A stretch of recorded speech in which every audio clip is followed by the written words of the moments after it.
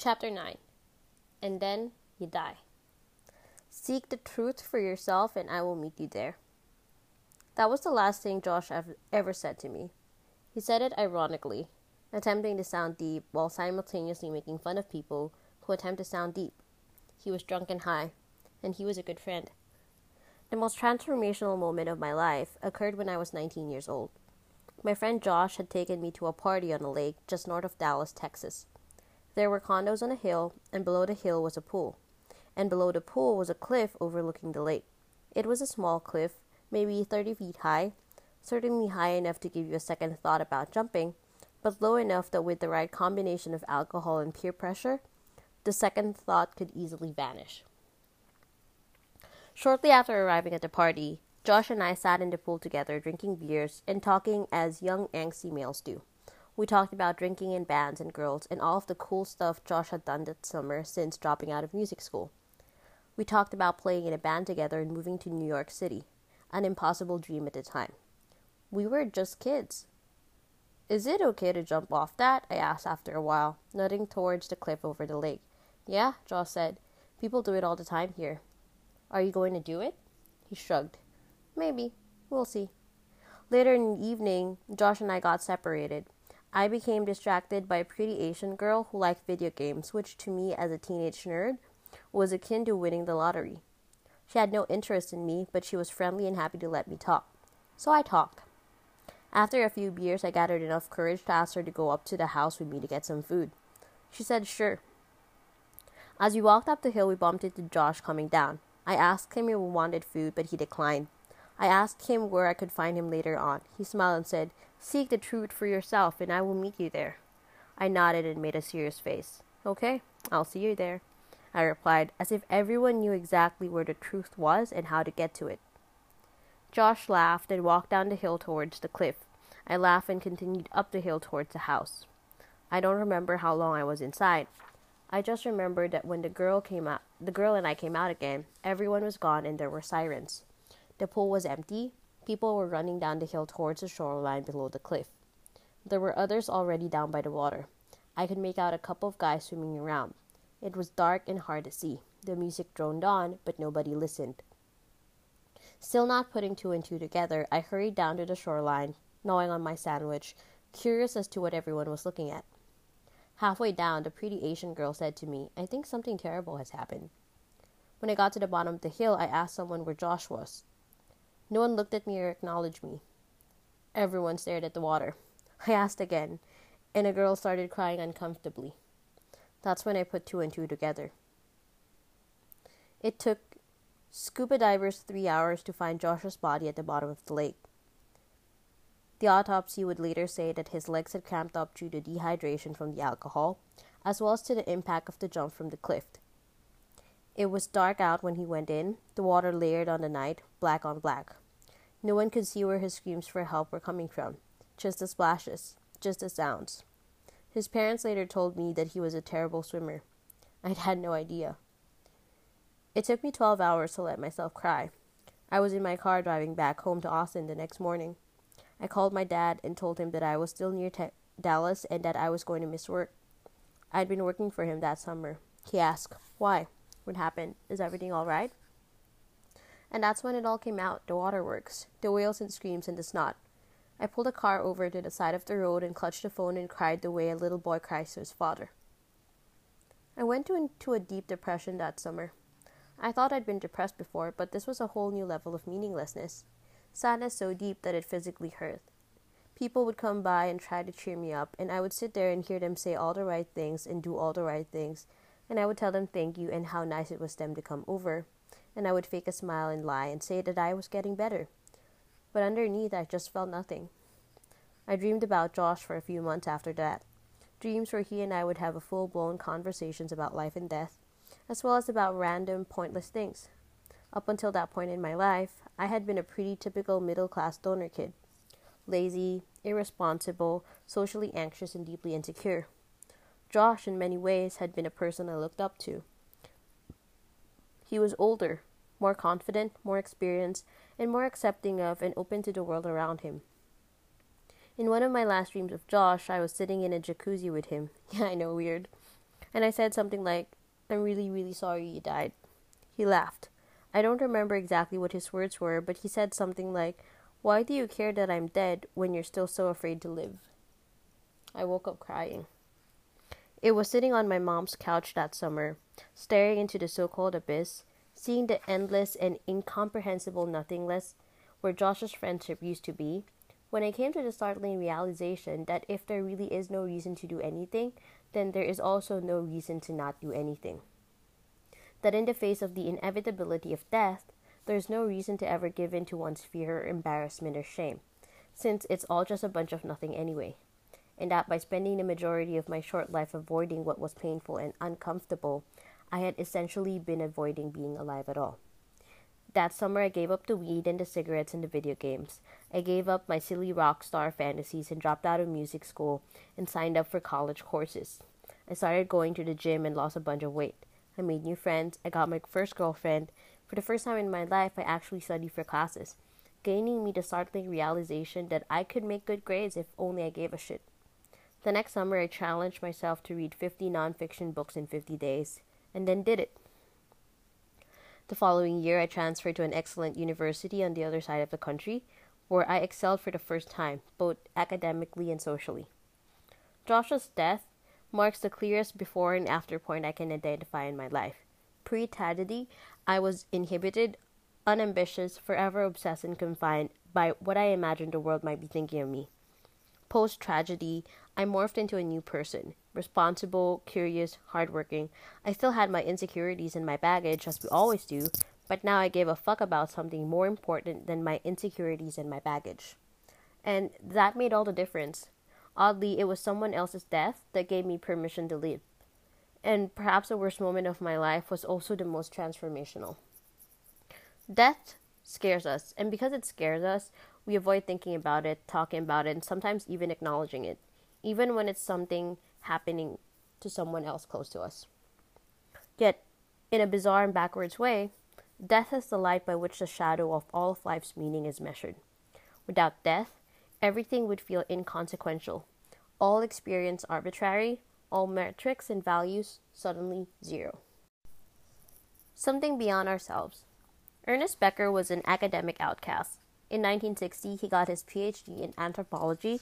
His doctoral research compared the unlikely and unconventional practices of Zen Buddhism and psychoanalysis. At the time, Zen was seen as something for hippies and drug addicts, and Freudian psychoanalysis was considered a quack form of psychology left over from the Stone Age. In his first job as an assistant professor, Becker quickly fell into a crowd that denounced the practice of psychiatry as a form of fascism. They saw the practice as an unscientific form of oppression against the weak and helpless.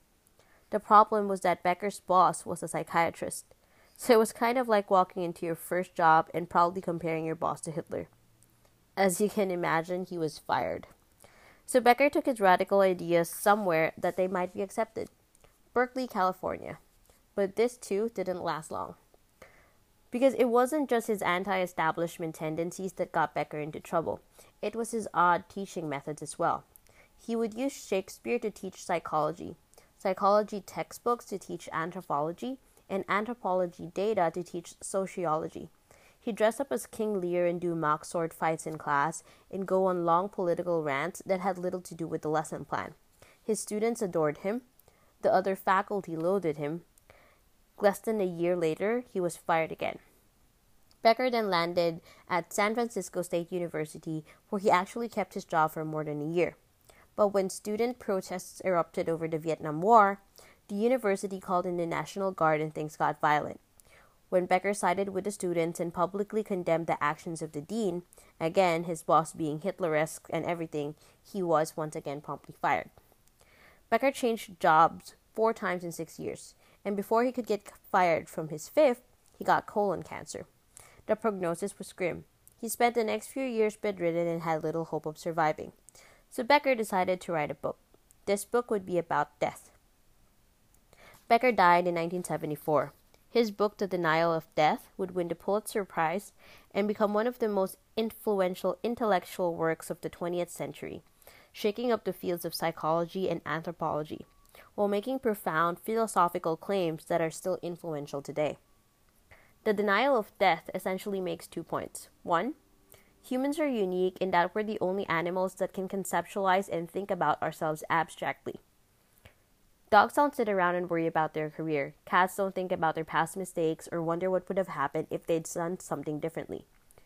Monkeys don't argue about future possibilities, just as fish don't sit around wondering if other fish would like them more if they had longer fins.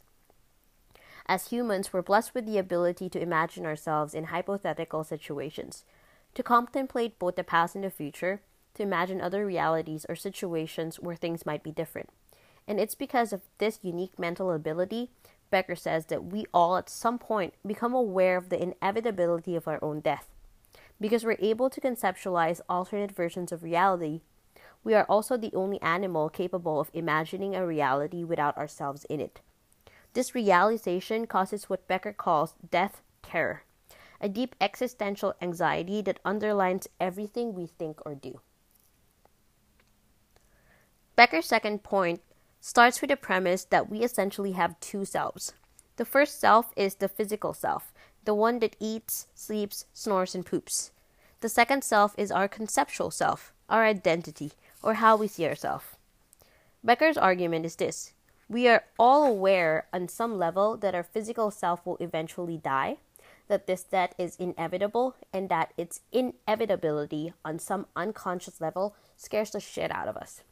Therefore, in order to compensate for our fear of the inevitable loss of our physical self, we try to construct a conceptual self that will live forever. This is why people try so hard to put their names on buildings, on statues, on spines of books.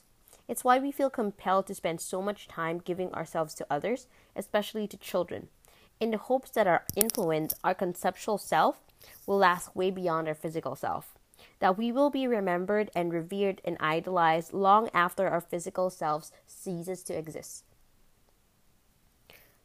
Becker called our efforts immortality projects that allow our conceptual self to live on way past the point of our physical death. All of human civilization, he says, is basically a result of immortality projects. The cities and governments and structures and authorities in place today were all immortality projects of men and women who came before us. They are the remnants of conceptual selves that ceased to die. Names like Jesus, Muhammad, Napoleon, and Shakespeare are just as powerful today as when those men lived, if not more so. And that's the whole point. Whether it be through mastering an art form, conquering a new land, gaining great riches, or simply having a large and loving family that will live on for generations, all the meaning in our life is shaped by this innate desire to never truly die. Religions, politics, sports, arts, and technological innovations are the results of people's immortality projects. Becker argues that wars and revolutions and mass murder occur when one group of people's immortality projects rub up against another group's. Centuries of oppression and the bloodshed of millions have been justified as the defense of one group's immortality project against another's.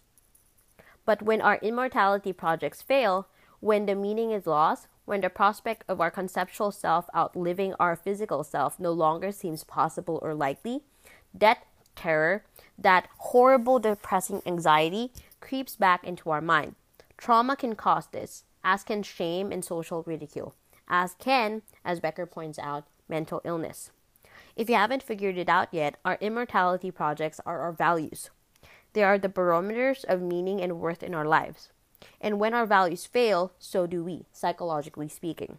What Becker is saying, in essence, is that we're all driven by fear to give way too many fucks about something, because giving a fuck about something is the only thing that distracts us from the reality and inevitability of our own death.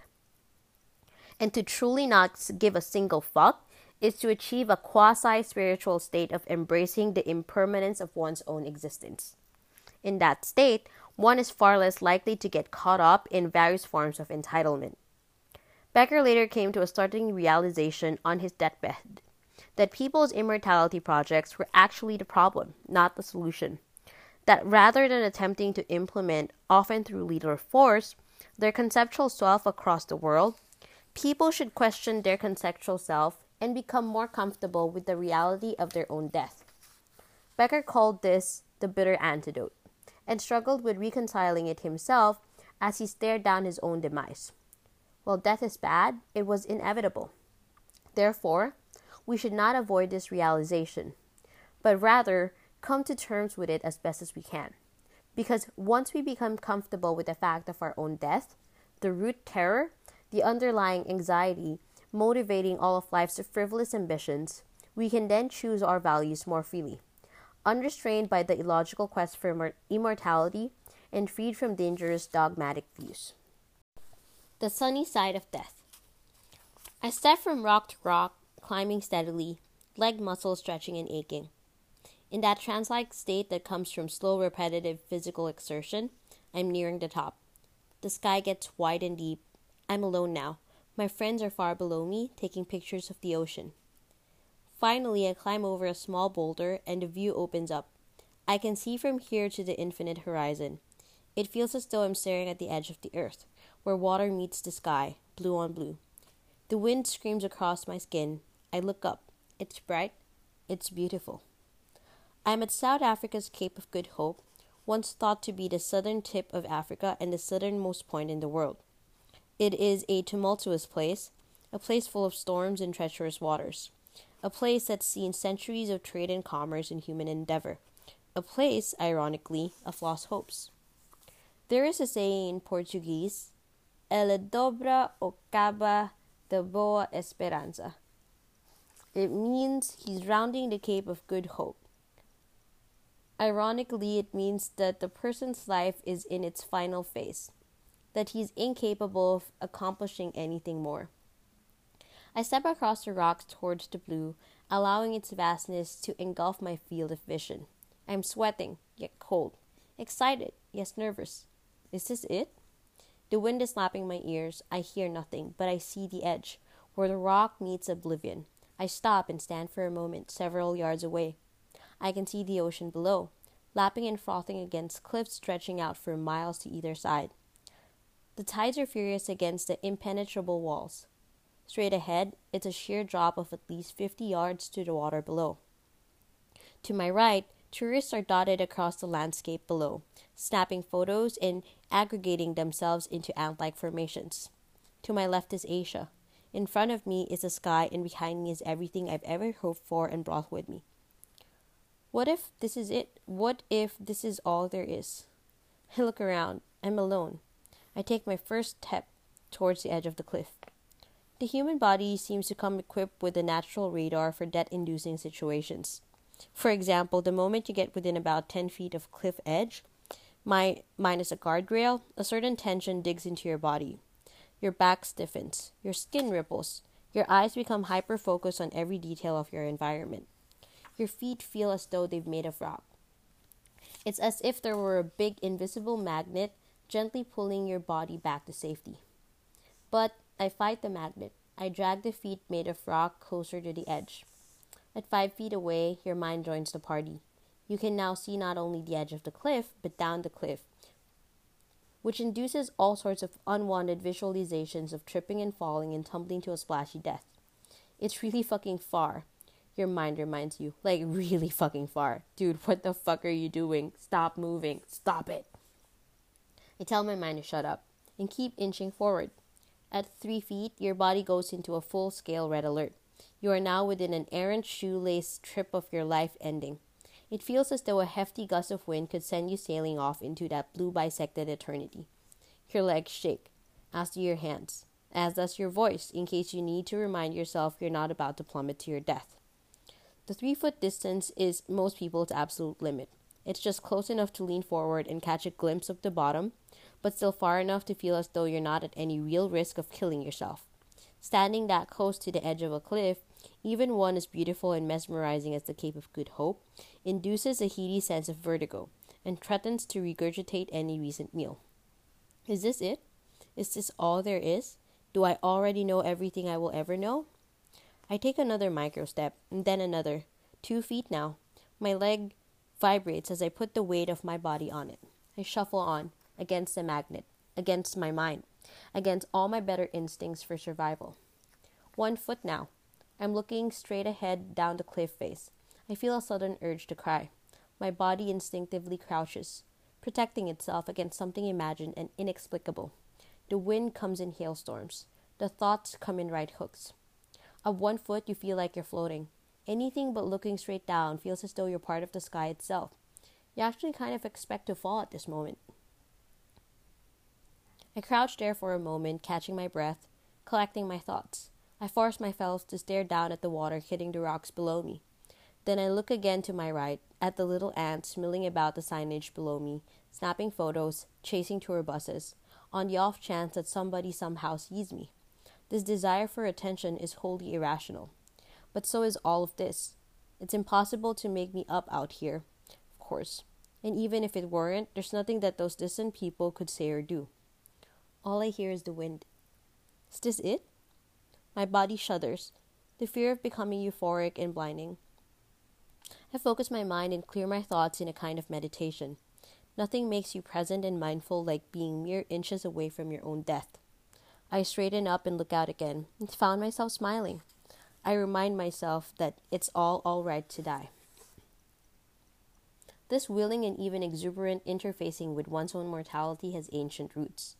The Stoics of ancient Greece and Rome implored people to keep death in mind at all times, in order to appreciate life more and remain humble in the face of its adversities.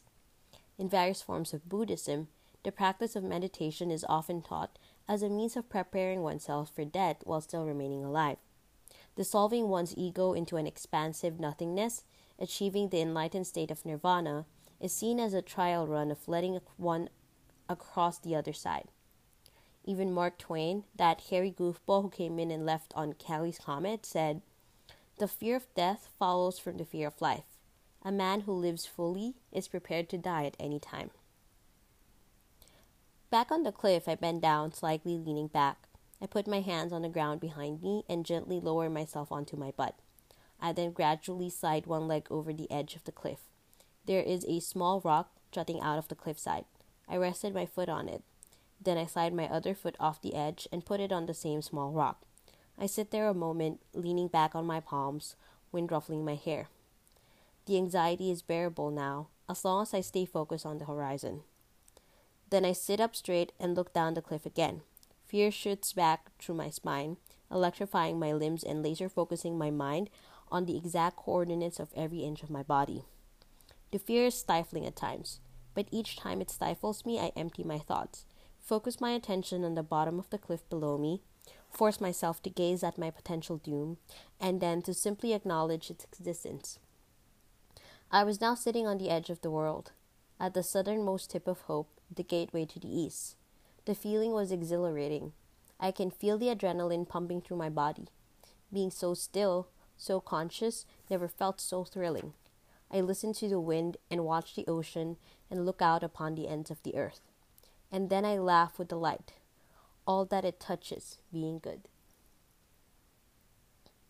Confronting the reality of our own mortality is important because it obliterates all the crappy, fragile, superficial values in life. While most people whittle their days chasing another buck, or a little bit more fame and attention, or a little bit more assurance that they're right or loved, that confronts all of us with a far more painful and important question. What is your legacy? How will the world be different and better when you're gone? What mark will you have made?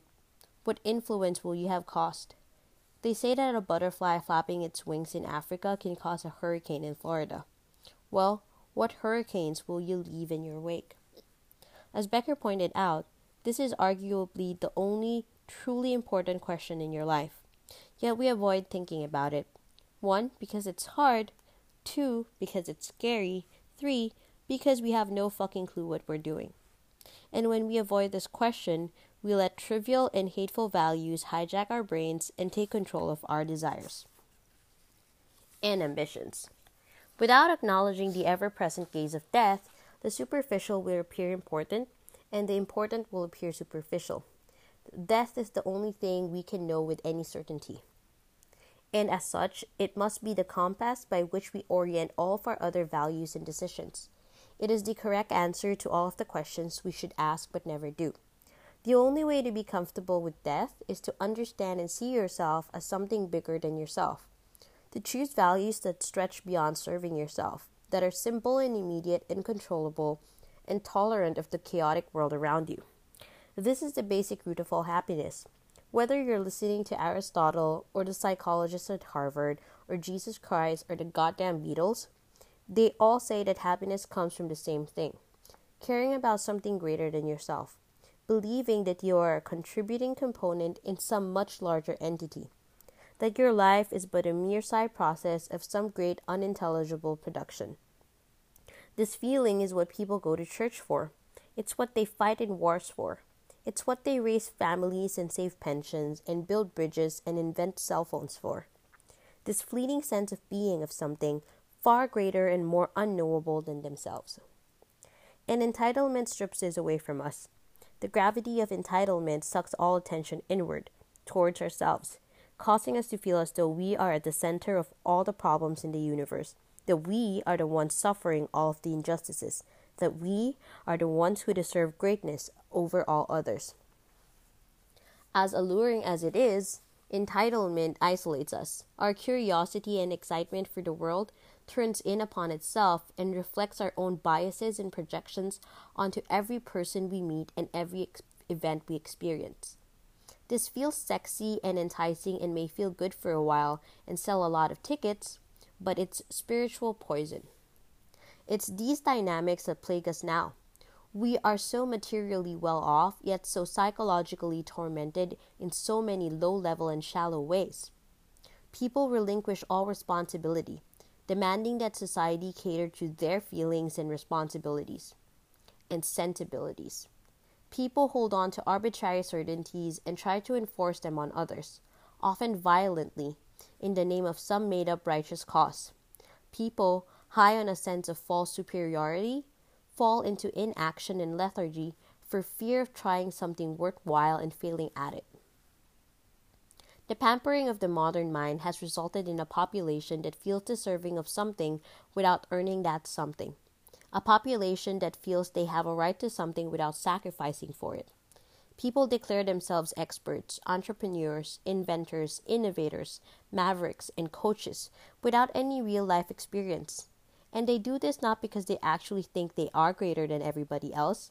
They do it because they feel that they need to be great to be accepted in a world that broadcasts only the extraordinary. Our culture today confuses great attention and great success, assuming them to be the same thing. But they are not. You are great already, whether you realize it or not, whether anybody else realizes it or not. And it's not because you launched an iPhone app, or finished school a year early, or bought yourself a sweet-ass boat. These things do not define greatness. You are already great because in the face of endless confusion and certain death, you continue to choose what to give a fuck about and what not to. This mere fact, the simple optioning of your own values in life, already makes you beautiful, already makes you successful, and already makes you loved, even if you don't realize it, even if you're sleeping in a gutter and starving. You too are going to die, and that's because you too were fortunate enough to have lived. You may not feel this, but go stand on a cliff sometime. Maybe you will. Bukowski once wrote, "We're all going to die, all of us. What a circus." That alone should make us love each other, but it doesn't. We are terrorized and flattened by life's trivialities. We are eaten up by nothing. Looking back on that night out by that lake, when I watched my friend Josh's body getting fished out of the lake by paramedics, I remember staring into the black Texas night and watching my ego slowly dissolve into it. Josh's death taught me much more than I initially realized. Yes, it helped me to seize the day, to take responsibility for my choices, and to pursue my dreams with less shame and inhibition. But these were side effects of a deeper, more primary lesson. And the primary lesson was this: there is nothing to be afraid of, ever. Reminding myself of my own death repeatedly over the years, whether it be through meditation, through reading philosophy, or through doing crazy shit like standing on a cliff in South Africa, is the only thing that has helped me hold this realization front and center in my mind. This acceptance of my death, this understanding of my own fragility, has made everything easier, untangling my addictions, identifying and confronting my own entitlement, accepting responsibility for my own problems, suffering through my fears and uncertainties, accepting my failures and embracing rejections. It has all been made lighter by the thought of my own death. The more I peer into the darkness, the brighter life gets, the quieter the world becomes, and the less unconscious resistance I feel to, well, anything. I sit there on the cave for a few minutes, taking in everything. When I finally decide to get up, I put my hands behind me and scoot back. Then slowly I stand. I check the ground around me, making sure there's no errant rock ready to sabotage me. Having recognized that I am safe, I began to walk back to reality. 5 feet, 10 feet, my body restoring itself with each step. My feet become lighter. I let life's magnet draw me in. As I step back over some rocks back to the main path, I look up to see a man staring at me. I stop and make eye contact with me. I saw you sitting over on the ledge there, he says. His accent is Australian. The word there rolls out of his mouth awkwardly. He points towards Antarctica. Yeah, the view is gorgeous, isn't it? I am smiling. He is not. He has a serious look on his face. I brush my hands off on my shorts, my body still buzzing from my surrender.